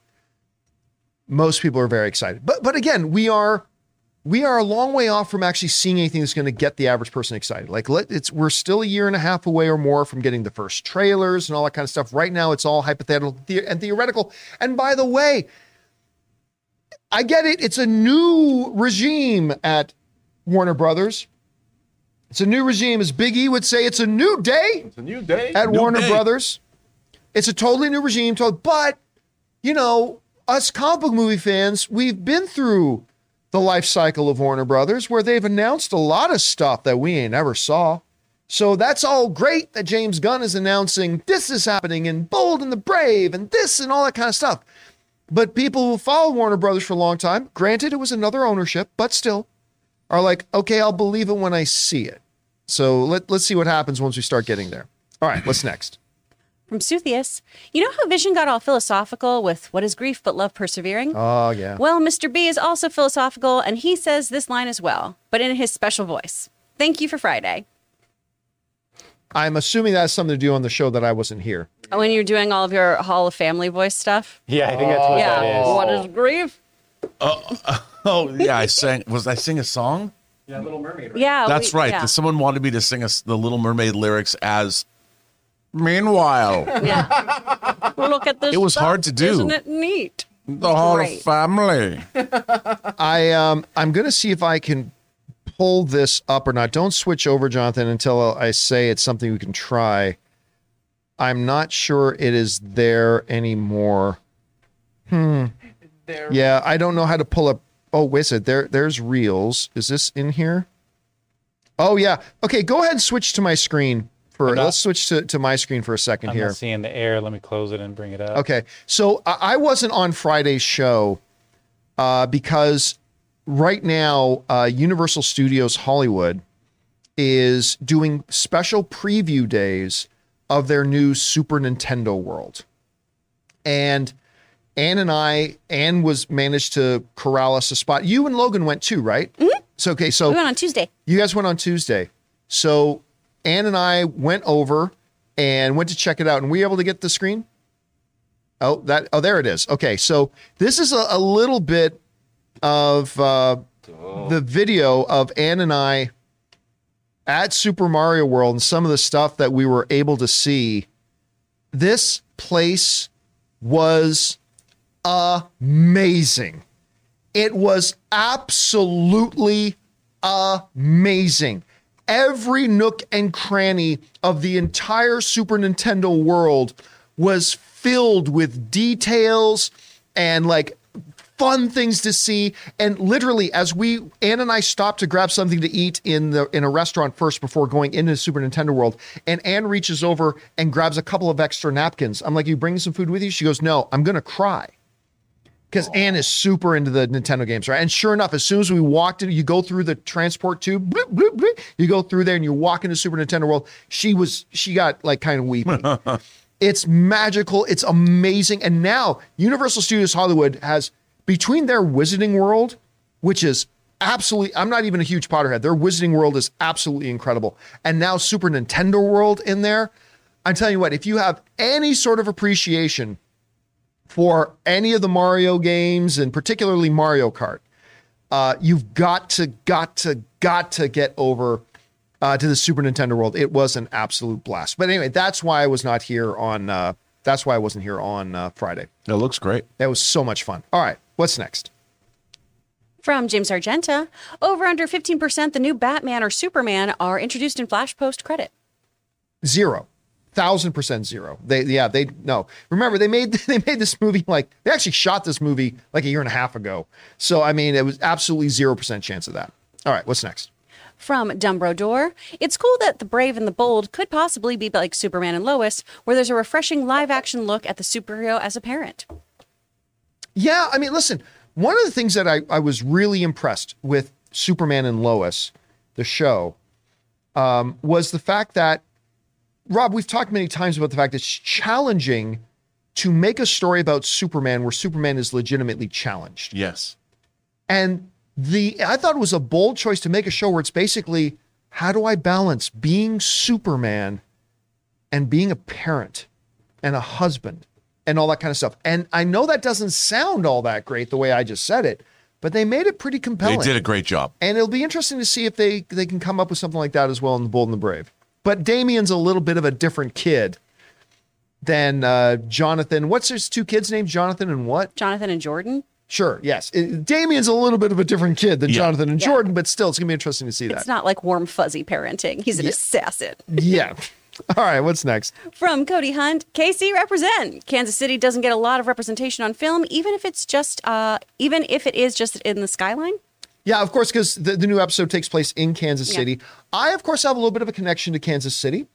AMC Theaters, their headquarters. Technically, it's in a town called Leawood, but it's in Kansas. And we would have to fly out there to AMC headquarters every once in a while and hang out there. I really liked it. Had some Kansas City barbecue when I was there. I like Kansas a lot. All right, what's next? From Vixter 5001, not sure it airs in the US, but the UK just saw the finale of Happy Valley, one of the very best BBC dramas. Strongly recommend. I've never heard of this. Have you, Rob? I've heard of Happy Valley. I've just never seen it. Does anybody know what it is? Nope. All right, well, yay. Yeah. All right, what's next? Victor's got good From- taste, though. From Stubble McShave, I was surprised to learn that the Cantina Band music was called JIZ, according to Lucas. It's a Star Wars version of jazz, so it came from the canon. George, what did he actually refer to it as jizz? Really? That's a little short-sighted. See, George, here's the thing about George. George never really asks anybody for their opinion. He never asks, he has no sounding board ever. Has he ever had a sounding board of, what do you think about this? Never has. I mean, he said, I want to do Jar Jar Binks, and he just told the people that make Jar Jar Binks. I mean, that's just it. It reminds me, I've told you this before, that in Saskatchewan, big ass province, as big as Texas, but only has a population of 1 million people in total. Saskatchewan, they had a lot of farmers in Saskatchewan, and they have like something called the Dairy Council that kind of works together to figure out dairy price. And they decided it wasn't the Dairy Council; it was one of the other farming councils about beef and pork. It was for pig farmers, right? And they made this big multi-million-dollar campaign around Saskatchewan, putting up billboards everywhere. And the name of the campaign was Pork, the One You Love. But of course, you're just driving down you're driving down the highway and you see a billboard that says Pork, the One You Love. And while you're like, that seems like good life advice, but yeah, I mean, it's just read the room, run it by a few extra people before pulling the trigger on it. Perhaps calling that music style jizz was not the right move. Pork, the One You Love, everybody. All right, what's next? From Stefan Delawint, Winters. Sorry, I'm so sorry. My city has 2 movie theaters, and I always used to go to the fancier one, but prices kept rising. 2 months ago, I had enough and decided to go to the cheaper one at half the price. I don't regret it. Sorry, Stefan. Yeah, Sorry, I mean, look, if I were in the same situation, what I would probably do, if there was a noticeable viewing experience difference, I would probably go to most movies then at the other theater. But every once in a while, like if a new Superman movie or the new Ant-Man movie or something like that was coming out, then I'd probably splurge a little bit and go to the nicer theater. But I agree with you. We're going to get to the point where it's like people are going to start looking for alternatives. So I get it. Well put, Stefan. All right, what's next? From Chillmonger. Hi, John and crew. I just finished 1883 and I loved it. Do you know if Tim McGraw and Faith Hill have acted before? Because they were both incredible. Tim McGraw has, for sure. Yeah. Tim McGraw definitely has. And I think Faith Hill has. Tim as McGraw well. was in Friday Night Lights. Yes, the TV that's right. He series. was the dad, the one dad. So he's done acting. And yeah, listen, the performances in it were great, particularly Sam Elliott was. Great. Sam Elliott was phenomenal in that series. Very, very well acted show. All right, what's next? From Leonardo again. Thanks, SNL. Now I can't unsee Pedro Pascal as Mario. Listen, I'll tell you what. Here's the thing about that sketch. So Normally, their little fake trailer stuff that they do, they're usually funny. They put a lot of production value into that. Like how they pulled that together in a week.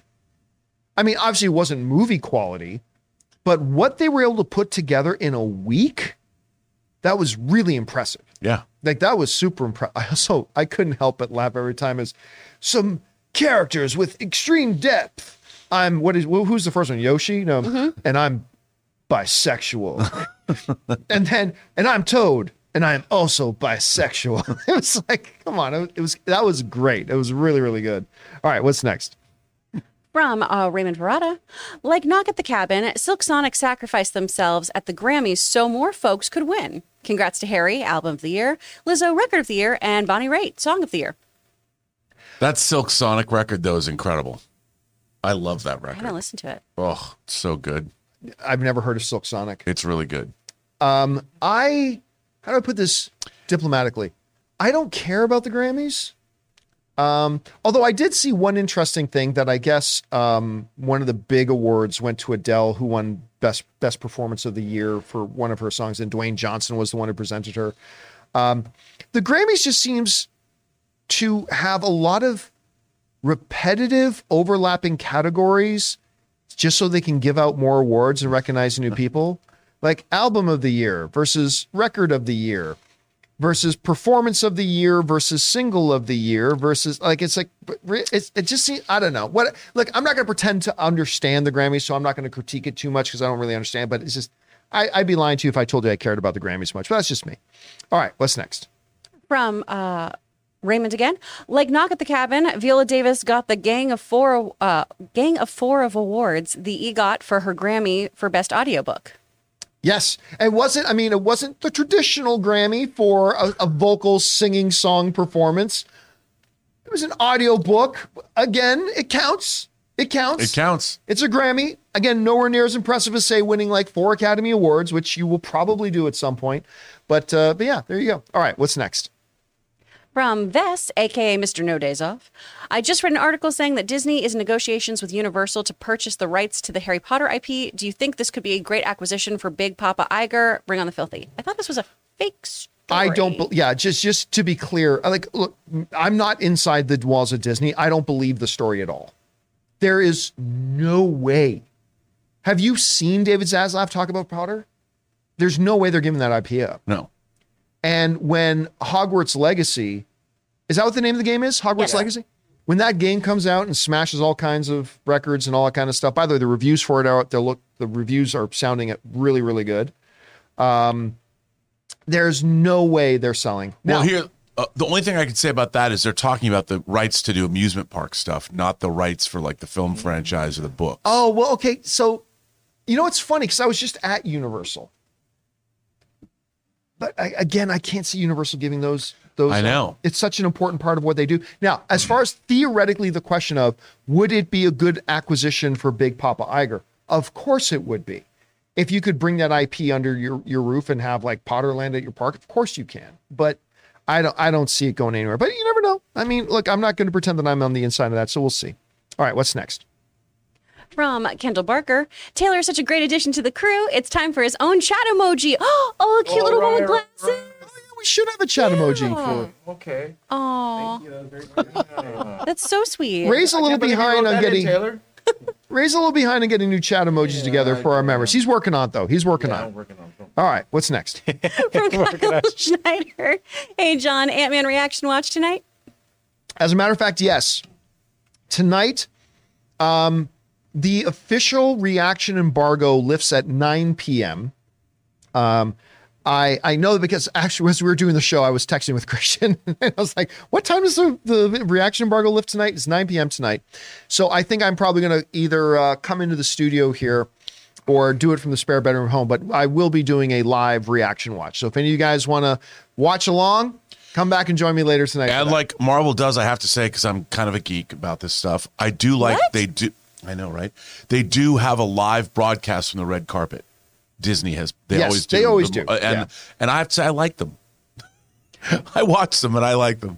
Can I? I'm gonna. Okay, I don't like to criticize other people in the creative field, particular our own field.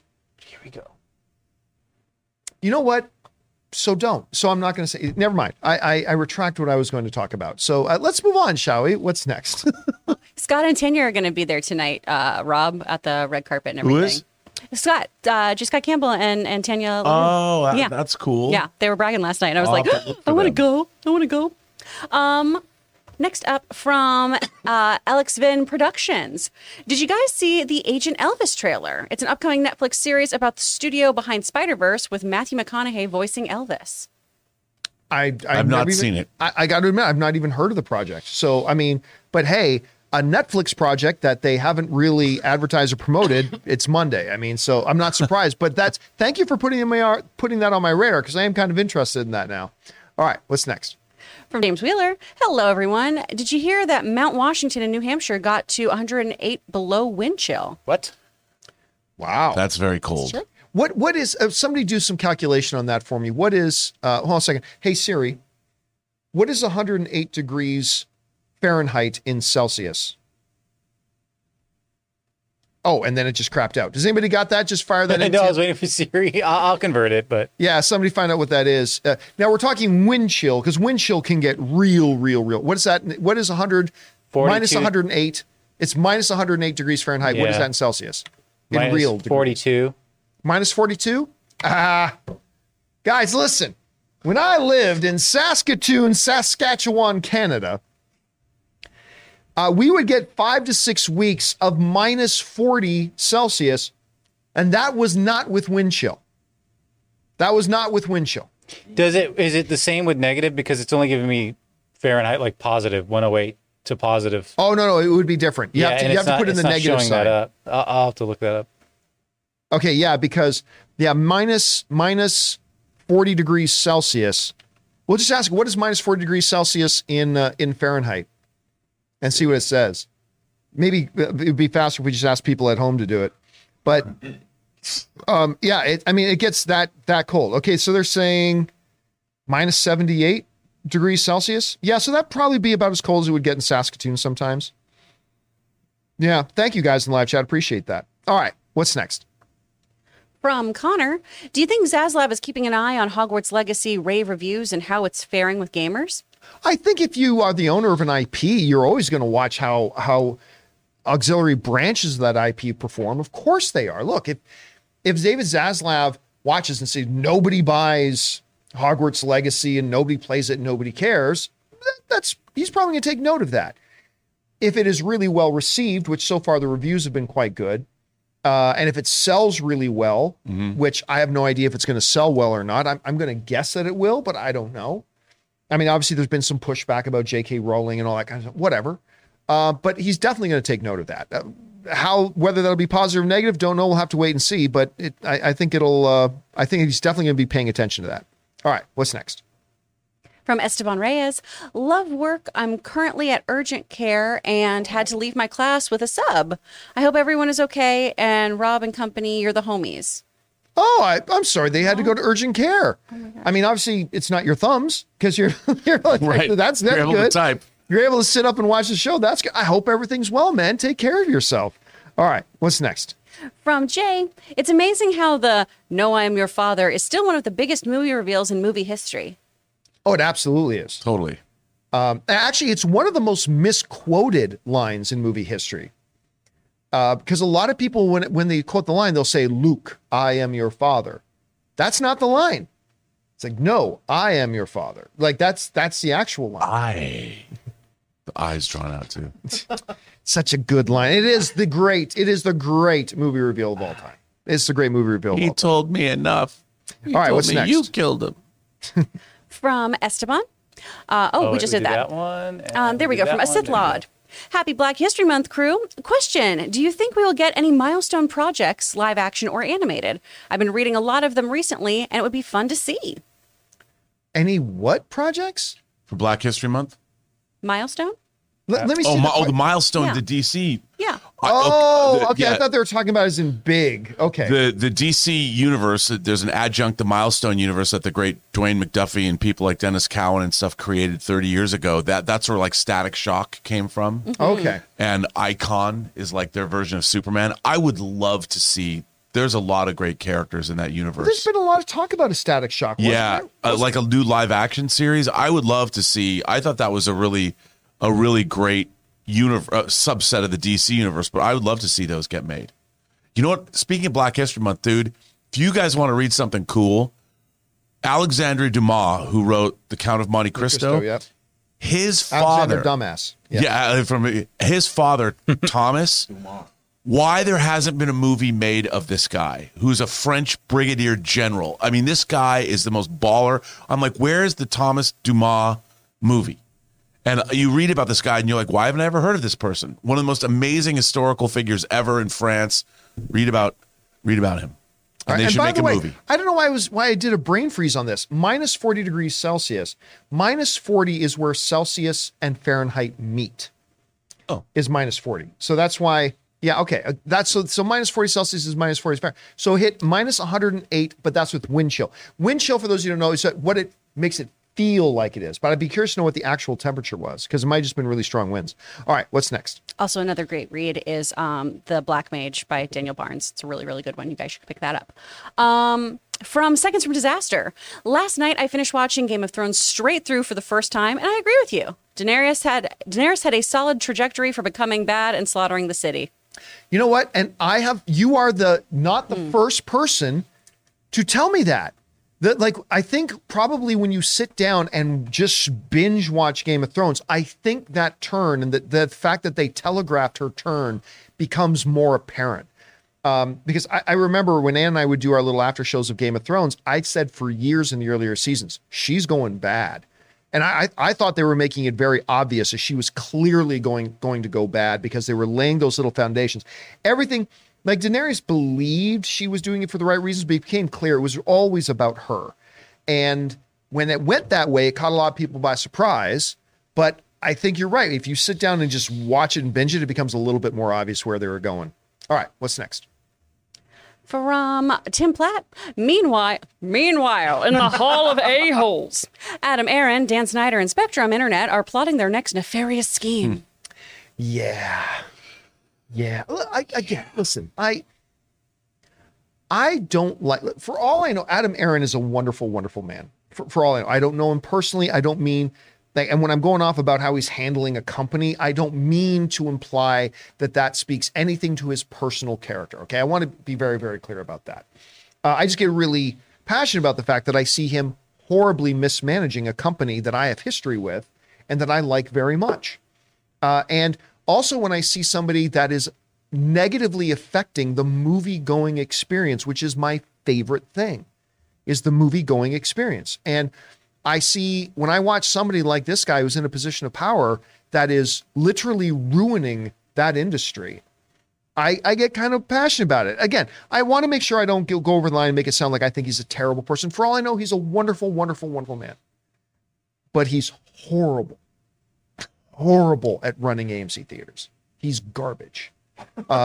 So I don't know. I need to put that in the strongest possible terms. He is absolute garbage, which is really too bad because they're coming off one of the finest CEOs in American business. The guy who was the CEO of AMC before him, who moved on to other things, he was fantastic. And anyway, that's Garcia or it was Jerry. Yeah. Jerry. So that was that. Anyway, guys, that'll do it for today's installment of the John Campea Show. Thank you so much for being here and making this show part of your day. Big special thank you to all you guys who sent in those super chats. Number one, because you gave us great fun things to talk about. But number two, you supported this channel as you did it, and all of us involved with the show. Thank you guys so very much for your support. Once again, guys, don't forget to come on back at 3 p.m. Los Angeles time to join us for our Last of Us open spoiler discussion. I hope you guys will come back and be there. So many things to talk about. We hope to see you then. And of course, come on back and join us for tomorrow's episode of the John Campea Show. So with that all down, guys, I want to thank everybody in the room, Mr. Robert Meyer Burnett, back there, Ray Ora, Taylor Gonzalez, running the show is Jonathan Voico, and of course, the delightful Chris Carr. My name's John Campea, and until next time, my friends, bye-bye.